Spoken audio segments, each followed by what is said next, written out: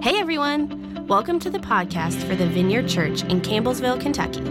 If you haven't already, we encourage you to check out our audio archive at vineyardcampbellsville.org. You can also subscribe on iTunes or wherever you like to get podcasts. And now, here's this week's message brought to you by Senior Pastor Adam Russell. Shows up, she's got Jesus in her belly, and Elizabeth has who in her belly? J-Bap. And what does J-Bap do when Jesus comes into the room? He jumps for joy, you know? And we also see the joy in the text in the moment when the angels break in on the shepherds tending their flocks. You guys remember that moment? There's just some shepherds. They're out keeping sheep, you know, just like they do. And then all of a sudden, all of heaven breaks in with a song, and there's all this joy right there in the middle of nowhere. And I really love that moment because it's joy just for a handful of people that nobody else sees in many ways. And then there's that part in the gospel story about the Magi who bring gifts to the baby Jesus. And how many of you know when you receive gifts, that's just fun? That's just fun, isn't it? Yeah. You know, sometimes people will say, well, I don't want anything for Christmas. You're lying. Yes, you do. You do want something for Christmas because it's fun. There's joy everywhere in the gospel story, which brings us back to the question I asked you at the beginning. Where does your joy come from? I'll just tell you about where some of my joy sometimes comes from. If I'm being honest, my joy is often rooted in surface circumstances. Anybody else here have that experience? Yeah. How many of you have more joy when you have more money? Is it just me? Like sometimes I do. Yeah, I mean, I'll be honest. And how many of you have less joy when you have less money? Have you ever had that experience?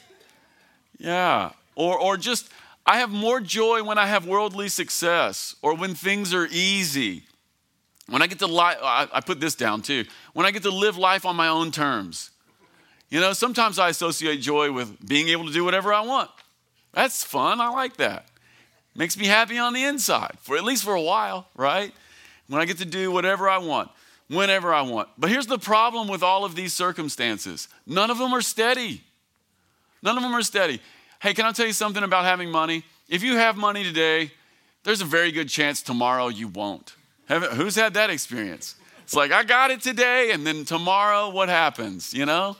You'll get a medical bill, your car will break down, or all of a sudden the IRS comes and says, 6 years ago you didn't pay enough. And then you're like, what? How is this legal? And then you don't have any money. And then like, what happens to the joy?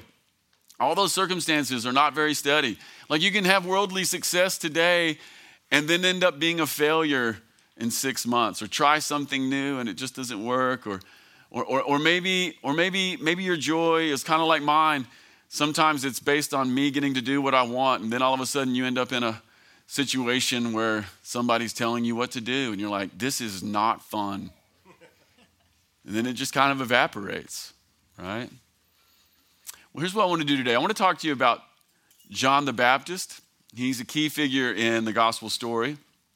He's Jesus' older cousin. And just like Jesus, John the Baptist had a miraculous birth. So there's a few things you got to know about J-Bap. Miraculous birth, older cousin of Jesus. How many of you have cousins that you're friends with? Of course you do. You're Kentuckians, right? Like everybody in this room has cousins they have fun with. And that was Jesus and John the Baptist. Here's another thing about John the Baptist. He was a Nazirite, which means no alcohol and no haircuts. And some of us are like, that doesn't feel very joyful. But he lived this very constrained life. And the Bible also tells us that he dressed really weird. He would put on camel's hair and he ate locusts. Yummy. Yummy. So good. He was a wild man, really. He was a prophet. But here's the thing that you don't often realize when you're reading the John the Baptist story. He was successful. He was successful. He was out in the middle of nowhere preaching that you could have your sins forgiven, and he was baptizing people. And guess who came out to see him? Everybody. Everybody came out to see him, including Jesus. So there's this other part of his story where you have to look at it and go, man, he's successful. Like he's weird, like he's really weird. He wears camel hair, he eats bugs, he won't drink, doesn't have honey, doesn't cut his hair, but he's successful somehow. And yet, one of the things we see in the life of John the Baptist is that he's always pointing to Jesus. Did you notice it in this morning's text? They come to him and they say, well, who are you? And he says immediately, I'm not the Messiah. Did you notice that? And they're like, well, are you Elijah? Nope. You the prophet? Nope. Who are you? I'm just a voice. I'm a voice in the desert crying out, make a way for the Lord. And he's always the one who's pointing to Jesus. What a way to live one's life, seeing and pointing to Jesus. Well, I want to read to you one more text from John chapter 3, and it really brings in this idea of joy to us this morning. There's another moment where some folks come to John the Baptist, and here's what he says to them. No one can receive anything unless God gives it from heaven. You yourselves know how plainly I told you, I'm not the Messiah. I'm only here to prepare a way for him. It's the bridegroom who marries the bride, and the bridegroom's friend is simply glad to stand with him and hear his vows. So what is John the Baptist saying about himself? I'm the best man. And what is the best man's job to do? To witness and to what? Be happy, right? It's the bridegroom who marries the bride, and the bridegroom's friend is simply glad to stand with him and hear his vows. Therefore, what? I am filled with joy at his success. He must become greater and greater, and I must become less and less. Here's what I want to talk about today. I want to talk about the joy of seeing and pointing to Jesus. And I want to do this in 3 ways. Maybe we can put my little outline up. I want to talk about the joy of seeing and pointing to Jesus, number 1, in a culture of me. Number 2, I want to talk about the joy of pointing to Jesus. He's the one who illuminates and warms. And then I want to talk about greatness in God's kingdom, like actual greatness. Number 1, the joy of pointing to Jesus in a culture of me.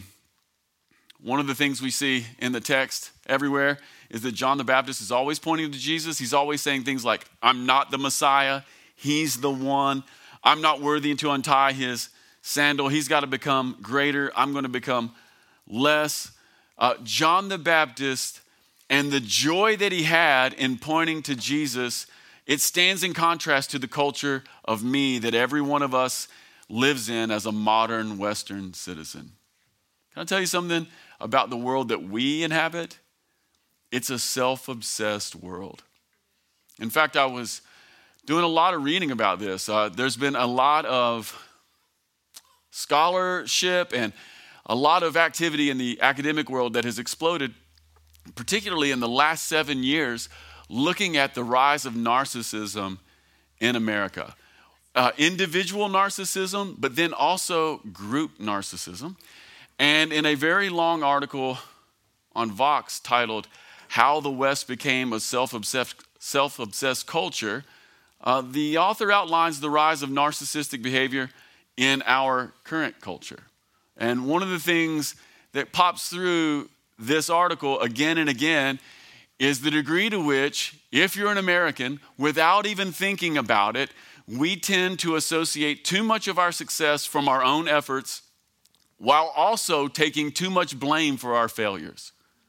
This is one of the unique features of our increasingly narcissistic culture. We take too much credit for our success, and we take too much blame for our failures. The article also highlights some research from psychologist Richard Nisbett, and he dug into the roots of Western individualism, tracing it all the way back to the geography of ancient Greece. I thought this was kind of interesting, by the way. You were asking, he's asking, where does this radical individualism that's beginning to give way to toxic narcissism, where does it come from? Well, it comes from some of our own Greek roots. Greek is a country full of separate rocky islands dotted with individual city-states, and to get ahead thousands of years ago, you couldn't be a part of big farming communities or something like that. You had to hustle as an individual, fishing or foraging or making olive oil or pottery or whatever. So this created the ideal of selfhood, of the individual as the prime source of success and accomplishment. And this ideal persisted throughout the evolution of Western culture. Asian culture, however, 2,500 years ago, totally different than Greece, landlocked, low mountains, undulating landscapes. And to get ahead, what did you have to do? You had to be a part of big farming cooperations. You actually had to work with your neighbors in order for you to survive and for them to survive and for your community to have productivity. And one of the things that Richard Nisbett did is he took groups of Westerners, particularly Americans, and then he took groups of Asians, and he showed them this cartoon. This is very interesting. So everybody sees the same cartoon, right? And the cartoon is something like this. So imagine a fish tank. And in the fish tank, there's one big flashy fish, and it's surrounded behind it with lots and lots of little fish. And then he shows it to Westerners, and he shows it to Easterners, and he tracks their eyes while they're looking at it, and he tracks what they're looking at. What do you think the Westerners look at? The big flashy fish. And what did our Eastern Asian friends, what did they look at? The group of little fish, right? It is literally ingrained in the way that we see the world. And then later on in the article, the author reflected on his research and what he learned. And he said this: the most important thing I learned is that we are, in a very literal sense, our culture. It's a mistake to think of culture as outside of us or as just one more factor in our lives. We think we have free will, and we decide who we are and what we believe, but it's really hard to square this with the reality of what we know about how culture shapes our minds. Isn't that wild? How many of you feel free? How many of you know you're being shaped by outside forces that you don't even know, right? I was looking on Facebook this week. There's a Facebook group called Knowing the Narcissist. There's an entire Facebook group called Knowing the Narcissist. How many people do you think are in this group? 10. No. There's hundreds of thousands of people in this group. And it's basically just a group of people telling stories about living life with a narcissistic parent or a narcissistic partner. And it's just unending. Literally unending. We live not only in individualist culture, but we also live in one that is quickly becoming deeply narcissistic. Narcissism, it springs from a little bit of Greek mythology. Do you guys remember that bit of Greek mythology from way back in the day, Narcissus? Who did he love? And how did he figure that out? He looked at his reflection. But one of the things you realize that when you go back and read the story of Narcissus is this: it's not just that he looks into the pool, sees his reflection, and falls in love with himself, but one of the quiet themes in the story of Narcissus is that he's isolated and alone. Increasingly isolated and alone. And our culture has not only become radically self-obsessed, so many of our leaders are narcissists. How many of you have noticed that? How many of you noticed that one of the things it takes to be a political leader in America right now is just be a really, really insane narcissist? But can I tell you the sad part? So many of our leaders in the church are narcissists. How many of you have read the articles about the toxic things that have happened in church in the last 5 years? Can I tell you one of the connecting factors to every single one of these cases? It's leaders who are narcissists. Over and over again. And then there's also this note of like isolation. I was reading this week, recent Gallup polls show that 25% of Americans are experiencing significant loneliness. Significant. 25% of Americans feel like they don't have deep connections or any friends. I actually think these things are connected. Even in sports, in the last year, you've probably heard your favorite sports star tell everybody on the court, what? I'm him. Joe Burrow? What does Joe Burrow say? I'm him. What does LeBron James say? I'm him. What does John the Baptist say? I'm not him. I'm not him. John the Baptist says he's him. He's him. And can I tell you something? There's a reason that John the Baptist can say, I've got the joy, like the actual joy. Like John the Baptist had joy while eating a plate of locusts, guys. There's something to that. The joy of pointing to Jesus. It's the joy of seeing Jesus. This is why here at the Vineyard we sing for at least 30 minutes every Sunday. Can I tell you why we do that? Number one, we believe it's just like the order of the universe. Like you get this wrong, you got everything wrong. But when we come together and worship the Lord with song for at least 25 or 30 minutes on a Sunday morning, how many of you know that's something we can all do together? That's the one part of the service where we can all do it together. And didn't you love everybody's voices singing this morning? All these winds and all these storms, your love is good and always for me. Like every voice in here was just so good. It's the reason why we sing together. It's also why we pray the Lord's Prayer every single Sunday here at the Vineyard. Why? Especially those first two words. Our Father. It's not my Father. It's not your Father. He's our Father. And one of the things that we want to do here is we want to deeply form our minds and our hearts and our spiritual imagination with the idea that God is our Father. Can I tell you something? You can't do your life in God alone. You really can't. It is really a journey that we're on together. It's our Father. There's joy in being formed as the body of Christ, and there's joy in pointing to Jesus. And one of the things I would like to do this morning is invite the church during this season. You'll find joy when you find Jesus and point to him. Like real joy comes from seeing Jesus and pointing to him. Number two, why? Because he's the one who illuminates and warms. Maybe we can put John chapter 1, 6 through 8 up again. Look at what John says about Jesus. God sent a man named John the Baptist, what? To tell about the light. But who is the light, by the way? Jesus is the light.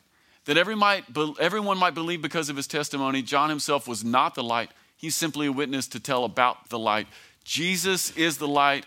And I would like to say two things about the light this morning. Number one, light illuminates. And number two, light warms. Light illuminates and light warms. It illuminates. It shows things as they are. It makes it possible to move without getting hurt. It isn't just practical, but it also shows the beauty and the goodness of the world as well. Like some of us here, what we need in our life right now is we need illumination. You know, you need somebody to turn the lights on for you. Some of us here feel lost, like you don't know where you're going. Some of you keep running into the same walls. Some of you have lost contact with the beauty and the goodness of the world. Whenever you've lost contact with the beauty and the goodness of the world, I want to tell you, you've lost contact with the light. You've lost contact with the light. That's part of what the light does, is it shows you what is good and right in the world. Number two, light also warms. Ever put your hand next to a light bulb? Nice and toasty, isn't it? Who here has chickens in their backyard? Yeah, you do. Yeah, you do. Bunch of crunchy hippies. Can't eat those Kroger eggs. I need to make my own eggs. But when you get those chicks, what do? When you go to Tractor Supply and you get those chicks, you got to also get the red bulb, don't you? Because they need the warmth that comes from that lamp. Like light illuminates, but light also warms.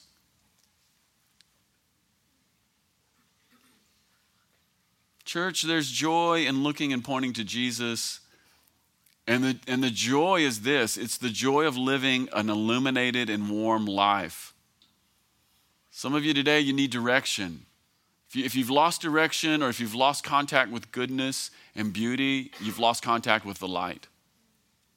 If you need warmth, the warmth that guards against the cruelty and the brutality of a cold world, you'll need Jesus. Can I tell you something about the world? It's cold and it's cruel. It can be. It can absolutely be. I mean, just like get on line for a minute. Say anything, anywhere on the internet, and find out what comes for you. Yeah. And some of us need our hearts revived. You need the heat lamp put on the little chick of your heart. Guys, it's all I've got today. You have to work with me. Some of you are like, I don't like him. Okay, I'm sorry. But what do you do? What do you do in a cold and a cruel world? You have to find Jesus. You have to see him and point to him. You'll find the joy that comes from standing next to the groom. That's what you do, There's illumination and there is warmth in looking and pointing to Jesus. And one more thing. Notice that in the text this morning, John chapter 1, 6-8, notice that the light is outside of you. John is not the light, and if Jesus is the light, then the light is outside of who? It's outside of John. If it's outside of John, then it's outside of who? Me and you. This is actually very important. Here's what I want you to know. The light is not inside of you. The light that guides, it's not like inner contemplation. It's external. It's really important. The real joy and illumination of warmth isn't simply found in humanistic internal contemplation. Even in the places where we do set our minds and hearts to contemplation, maybe we want to contemplate the divine mystery of union, it'll still be found in looking to Christ. It's always found in looking to Jesus. Number 3, I want to talk to you about greatness in God's kingdom. This comes from Matthew chapter 11, verse 11. So we've seen a little bit about what John says about himself and about what John says about Jesus, but this is what Jesus says about John the Baptist. He says, I tell you the truth, of all who have ever lived, none is greater than John the Baptist. Yet even the least person in the kingdom of heaven is greater than he is. True greatness this morning. True greatness and true joy. There's 2 kinds of greatness in this verse, by the way. The first kind of greatness is the kind that comes from pointing and seeing Jesus. That's what John the Baptist is known for. If you want to live like real greatness, there's this greatness that you can lean into today, and it simply comes from patterning your life in some ways after John the Baptist. Look for Jesus in every circumstance and point others to him. Take none of his credit, Take none of that credit, point it back to him. There'll be joy in your life and there'll be greatness that comes to your life, whether anybody else knows it or not. But there's a second kind of greatness that's in this text, and it's at the very end here. Jesus says, yet even the least person in the kingdom of heaven is greater than great John the Baptist. There's some greatness that comes from just being included in the kingdom of heaven. And here's why there's greatness that's included in being in the kingdom of heaven. It's simply this, that Jesus shares all of his greatness. That's who Jesus is.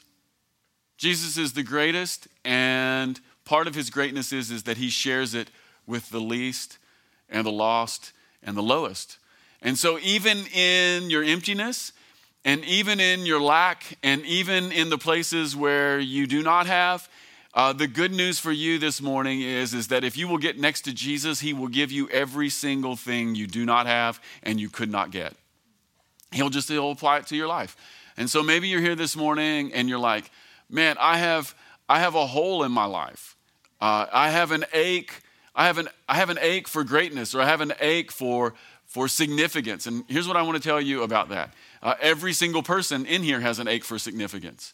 Every human being was born with the hope for significance. And by the way, you can't repent for that. Like, you'll never be able to repent for your desire of greatness. You were made to long for greatness. And if you use the standards of this world, you may make it or you may not. And in fact, most people won't. Most people won't. But here's the good news for every single person who has the ache and the longing for greatness in their heart. You can have true greatness, and it's the true greatness that comes from being near, close and associated with Jesus, he will give you every single thing that you lack, and everything that you hope for that's actually real is found in him. If you will see him and draw near to him, Jesus shares greatness with everyone. So today, here's what I want to say to the church. Number one, joy is available. Joy is available. The Advent season is a season of longing. It's a season of waiting. It's a season of hope. It's a season of holding out before God all the things that are incomplete in your life. That's part of what we want to do during this time. We want to say, you know what, God? In the same way that Israel waited for a Messiah, or in the same way that the world waits for resolution, God, these are the things that I'm waiting for. These are the things I'm longing for. We hold them out to God. But what I want to say to the church is that even in our waiting and even in our longing, joy is available to every person here. And not fake joy, not pretending either. Like the effervescent, bubbling joy that comes from seeing Jesus in your life and pointing to him.